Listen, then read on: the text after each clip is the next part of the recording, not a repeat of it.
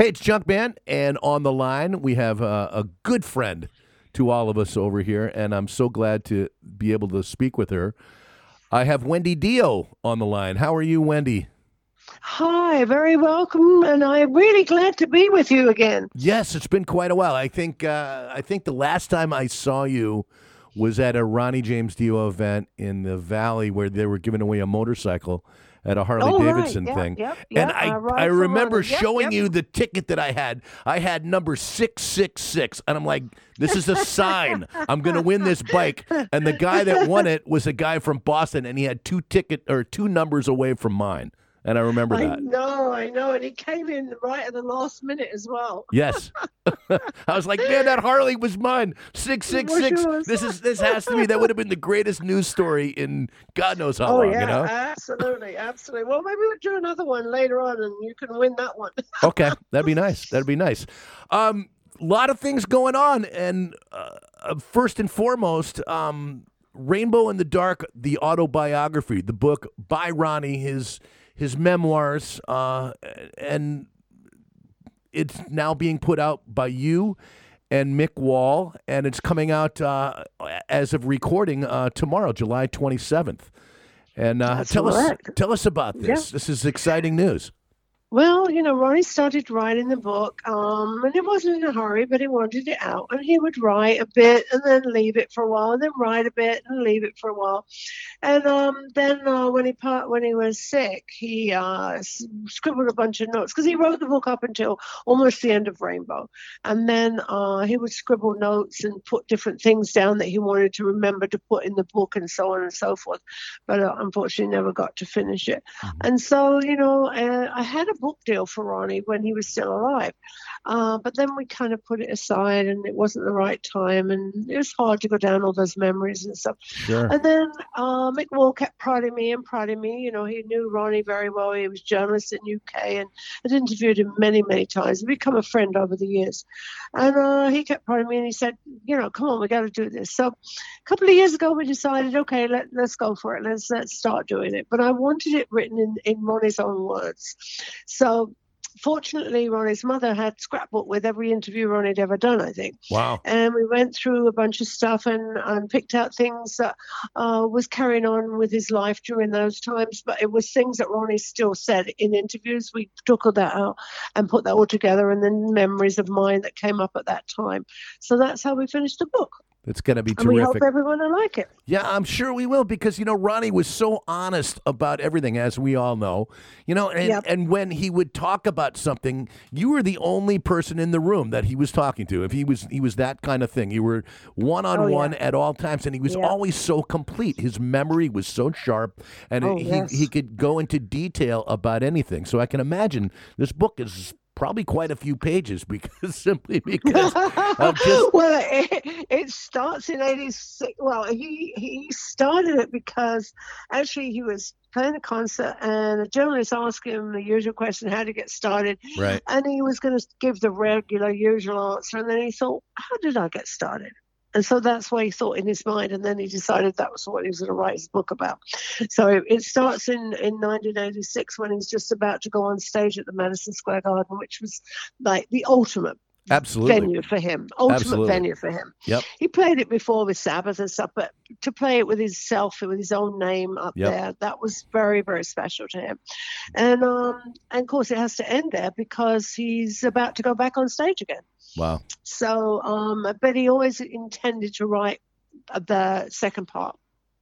And I'm really looking forward to, as all of his fans are. This is wonderful. It comes at a really good time, and just remembering, I still can't believe that he's been gone 11 years. I know, as of this I know. now. It's Sometimes it seems like yesterday, and sometimes it seems like such a long time ago. And there's things that happen that I always want to tell Ronnie, and I think, oh, I can't, but I tell him anyway. Sure, Like sure. when he got the Grammy, I was like, Yeah. so I wish he could have got it during his life, But there's the things that, different things that come. I go, oh, I wish I could tell him that, or somebody I ran into that I hadn't seen for years, and it's like, oh, Ronnie would like to know that, but then of course he's not there. Well, I like to think that he's watching and watching he's from there. above and below, above and below, from absolutely. heaven and hell. You know, so he's looking up and he's looking down at the same time. And he's laughing at me doing Absolutely. interviews because Sure. he did not like doing interviews. He would do them, and he was always fine when he did them, but he always gave me a hard time before he did them. He used to. One day I said to him, "Come on, Ronnie, this is a half-hour argument. I don't have time. I have to do this. You've got to do these interviews. Why do you always give me a hard time every time? You know you're going to do them, and you know you're going to love it. But Right. why do you give me a hard time?" He goes, "Well, I have to suffer, so you have to suffer." I miss him so. I miss our conversations that he would have with me, and we would talk about just things, not even about music. Sometimes we would talk about hockey and beer and baseball and other things that interested him. And every time I ran into him, I will always remember he would stop what he was doing to come over and give me a bro hug, and we would talk. Absolutely. Even when he had security like saying he's got to be over here, he'd say, "Wait, I'm not done yet," and he would do that. And I will always remember that. So he pissed off a lot of security guys. Oh, I know. Actually, when he was in Brazil one time, he was getting off the plane, and the journalists were talking to him and everything. And it was an little stray cat that was crying, and he said, "I'm not doing any of your interviews until you get some milk for that cat." Well, he got a beer for me. I'll take that as something similar to that too. And he'd always make sure that I had, like, whenever I saw him, hey, the first thing he would say to me was, "Can I get you a beer?" And I said, "Yeah, you can get me a beer." And it was wonderful. But all these details, I can't wait to read about because there's so many things as a journalist myself. You always think about, God, I wish I would have asked him that, or God, I wish I would have asked him this. And I'm sure a lot of those questions and things like that will be answered in this, knowing, the way his mind worked and the way he was detail oriented, Well, there's some things in there that surprised me, actually. Such as, can you give us a taste maybe on? Well, I didn't know that he was a naughty boy and stole cars when he was a kid. Oh, that's another thing I have in common with him. Wow. That's great. And then he was you know what? It was funny. I grew up on the East Coast too. I grew up in New York and in Connecticut. And he was so famous back there before he became famous back there, with the elves. Oh, yeah. Before Elf, it was the elves and the angry elves. Yeah. Yeah, he had a band when he was like 10, I think his first band was or something. And people still rave about them, like old timer. Like, I had no idea he was in that band. I'm like, yeah. They go, they played around the Connecticut circuit for like 1968. And I'm like, yeah, absolutely. That was him. Yeah. But you would have never known. He had such a young mind. It was wonderful. Oh, absolutely. I think they broke the mold when he passed away because he had such an incredible love for human beings. He just loved people. He loved to talk about them. He loved to always make them feel like they were the most important person in the world. Yeah. Because, that's how he was. He never ever forgot where he came from. He was always humble. He never wanted to go do anything. He was like to stay home, wear his sweats, hang out, have his friends over. We have an English bar in our house that we brought from England and brought back over him and put it in. And that was his favorite thing to do, was watch sports and hang out with his friends at home. Yep. Eat Indian food. He loved Indian food. And such a big friend to British people, such as yourself, Oh, yeah. Because when he was in Elf, they did, I think, 5 European tours with Deep Purple. So he was in Europe and in England and living in London at that time and making records there with Roger Glover and Ian Pace. They were producing one of his Elf records. And he got so Anglophiled and he loved the British humour. And their beer. Monty Python and all that kind of stuff. Yeah, and the English beer. Oh, definitely. Absolutely. I remember. Wow. It's just, man, it's one of those things that it's like, you're waiting for Christmas Day so you can get your present. So I'm really looking forward to reading this particular book. Now, you've got something very special going on Wednesday, July 28th. You've got a live signing event. Live signing. Yeah, it's premiercollectible.com/Dio if anyone wants to come on. They pre-buy the book and I will autograph it for them and they can ask me a question. Wow. And I'm sure you've got answers to just about anything, or do you think they're going to stump you with anything, or I'll try. I'll answer. I'm just like Ronnie. I'm as honest as Ronnie. So whatever they want to ask me, I can answer. I can hear it now. Do you know the brand of cars that he was stealing when he was, when he was young? Well, they actually was borrowing them. He wasn't right. stealing. He was They would borrowing. borrow Yeah, them. absolutely. They would go into they found a key or something. They broke into this kind of repair shop place, which they didn't realize, and that's all the cars were in there to be repaired. And it was closed for the weekend, so they would borrow them for the weekend and go. I think it was only like 15 or 14 or something like that. It wasn't old enough to drive, I know that. And they would borrow these cars and then bring them back at the weekend after the weekend. That's terrific. It's kind of like a library book. Eventually, they'll do the same thing with a book. Or are you going to return it, or are you going to keep it for yourself? Right? I mean, he wasn't stealing; he was just borrowing them. Exactly. I signed it out. I'm good for it. I signed my name on it. Right. Okay. All right. So you could pre-order the book again if you don't want to. You can go to premiercollectibles.com //Dio. Yes. Or you can buy this pretty much at where all books are sold, correctly? Yeah, Barnes and Noble, Amazon, or any of the little bookstores, or ones that are left. There's hardly any left now, which is unfortunate. Same as record stores. I mean, they're few but and the far ones that between. are the good ones. That's all I got to say about that. Absolutely. So, and it's with author Mick Wall, who is a friend of Ron's and interviewed him many times. Yeah. And yourself. I mean, I'm sure you guys have really had to add a lot of stuff since then because you guys have been so busy with his memory, I'm sure. We've been very, very busy. Yeah, and also there's some lovely photos in the book. I didn't want to put photos that were like, there is a few of the bands and stuff, but I really wanted it to be personal. But fans have seen those band photos over and over again all over the place. So it's more personal photos that are in there, which is I think it's cool. Absolutely. And again, it comes out tomorrow as of this recording anyway, July 27th, and the livesigning.com event will be Wednesday, July 28th. And as an added bonus, I was told from your publicist that you're gonna give us a couple of copies of the book to give away too, which is gonna be awesome. Absolutely. So, yes, we are absolutely, and I will autograph those as well. Wow, wonderful, even better. Again, we'll have the information up on the KNEC.com website. Sooner than later is all I can tell you. I don't know the exact dates when we're going to do it, but they're putting together something right now. So follow that, get on the website and look around, and we'll do it too, for sure. And I'll, again, right now I'm recording for my Junkman radio thing, and this will be up on KNAC.com as well. And so you can hear all this wherever. And we're all, as Ronnie fans, again, we're all really, really looking forward to this.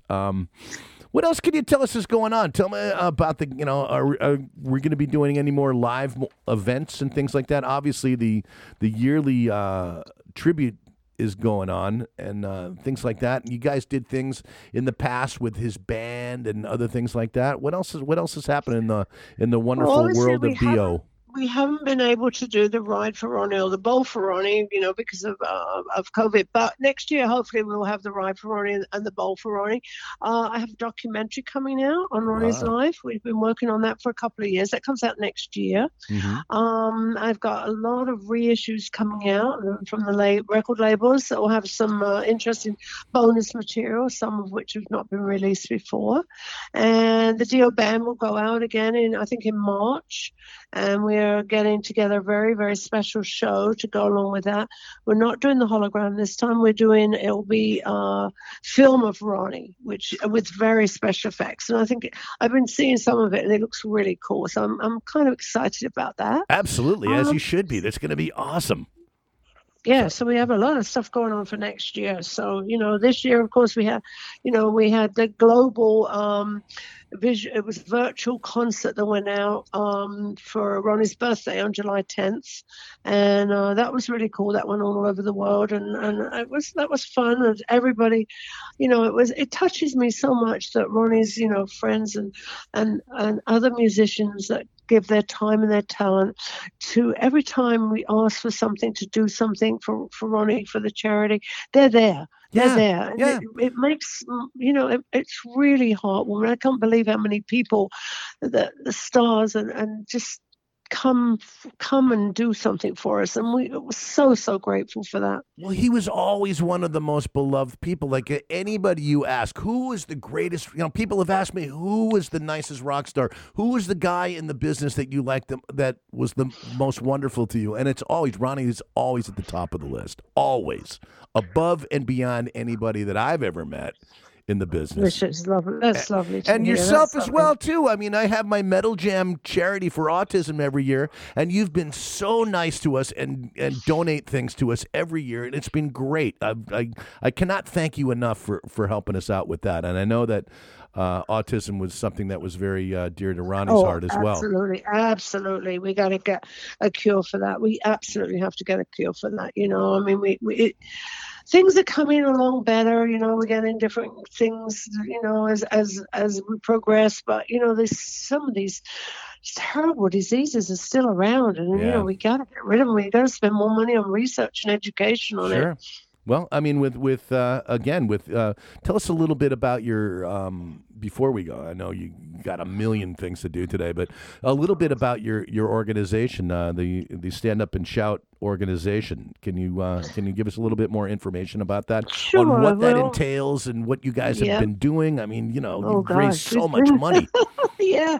Well, it started off when Ronnie passed away. People were sending money in and saying, what charity do you want to donate to, and so on and so forth. And I'm always afraid of big charities that always spend so much money on administration fees and everything. And I was just like, I don't want to do that. I want to make sure that a kid gives me $1, it goes to where it's supposed to go. And so 14 board members I have now, which are all mostly friends of Ronnie's that he's been friends with for over 30 years. And we're all volunteers, and we run it. We meet usually once a month and go over everything and do as much fundraising as we can. We've raised, almost $3 million now. That's wonderful. And, we've given money to TJ Martell, to Vanderbilt Hospital, to MD Anderson, where Ronnie was treated. And now we're sponsoring Dr. Wong at UCLA about a saliva test that he's coming up with that can be very early detection. So because women are good at getting checked, men, you got to drag them there. They don't want to go. They don't want the finger up the butt, and so he's developing this swab that would just be swab inside your mouth. Wow. So there will be no excuse for men to go and get this swab done, just to see early detection. And, early detection saves lives. If we'd have known earlier that Ronnie had stomach cancer, which is like stomach cancer and pancreatic cancers are cancers that you don't know until it's too late. Exactly. There's not that many signs. But if we get this swab happening, then you get early detection. You can get rid of these things and get rid of it. Yep. So that's sort of working on with that. And then obviously we do the ride for Ronnie every year, which is a Harley Davidson ride that usually goes from Glendale to Los Encinas Park. And we have a concert there. And then we do Bowl for Ronnie at Pins in Studio City. And that's unbelievable. That's sold out totally before it goes on sale. Yep. Because it's celebrity bowling. You're bowling with every celebrity you can possibly think of. Jack Black has graced us so many times. Dave Grohl, you name it. They're there. Tom Morello has his own ball. It's John Five. All these people are always there. And it's just a fun thing, a fun night, and raises money for cancer. Yep. So that's basically what we've been very busy doing. I'm wondering what he would have thought about the pandemic and things like that too. On what he would have done to get people aware of either getting vaccinated or just staying, doing the things that you're supposed to do. I'm wondering now about his thoughts and what it would have been and on how he would have conducted himself. Because you know what, he was all about the live band and a live this and live that. When there's no live music. I know. What would he have been doing? And crying probably, drinking a lot more beer and sitting at home watching more sports. And crying. I don't know if he could have handled that. It's funny because a journalist asked me today, what do you think Ronnie would be doing if he was living now? And I said, well, he'd still be performing and writing, but I think he probably would have been doing some producing for younger bands as well. Yep, absolutely. He obviously would have finished Magic at 1, 2, and 3 because that was his dream. For sure. For sure. And throwing out the devil horns to people at all times, too. Knuckles out, by the way. You know? Doesn't it make you angry when you see people when they've got the knuckles, they have them backwards and the knuckles are facing themselves? I'm like, oh, they're trying. They're trying, but I keep telling them, look, this is according to Ronnie. That's word. That's his grandmother's thing. You're giving yourself the evil, you know, you're warding off your own self instead of that. You know? Exactly. Like, you know, you're supposed to be warding off the evil eye. Ward themselves off. That's funny. Wendy, I cannot thank you enough for being able to speak with us and doing this. All the great work that you've done. It's just, you know, as a fan and as a, you know, I consider myself a friend, and all of us just we cannot thank you enough for doing what you do and for being by Ronnie's side the whole time, and just, you know. Well, you know, I can't thank you enough for supporting and always supporting, being there. We couldn't do it without people like you. We absolutely couldn't, you know. And my thing is to keep Ronnie's music and his memory alive as long as I possibly can. And you helped me so much. Well, we do what we can. You know what I'm saying? Again, the book is called Rainbow in the Dark and the Autobiography. And it's now available, actually starting tomorrow, July 27th. Permuted Press in the USA, I guess it is. And that's right. You can find it, and it's going to be a great read. I look forward to seeing it. And again, Wendy will be doing on the 28th, which is Wednesday, a livesigning.com event where she's going to be answering questions and for those who have pre-ordered the book in advance. And again, anything else you want to add to that, Wendy? I mean, is there anything that we might have left out? I don't think so. I think we covered mostly everything. All right. You know, I've got my band touring next year. The Dio band will be touring again. Excellent. That'll be fun. Yeah, I mean, we got things happening, and I hope the fans like the book. It was written for the fans, and so I hope they like it. And yeah. Always a pleasure to speak with you. Hang on the line for just a moment. Again, Wendy, thank you for speaking with us here. And thank you so much, Junkman. I really appreciate it. You take care.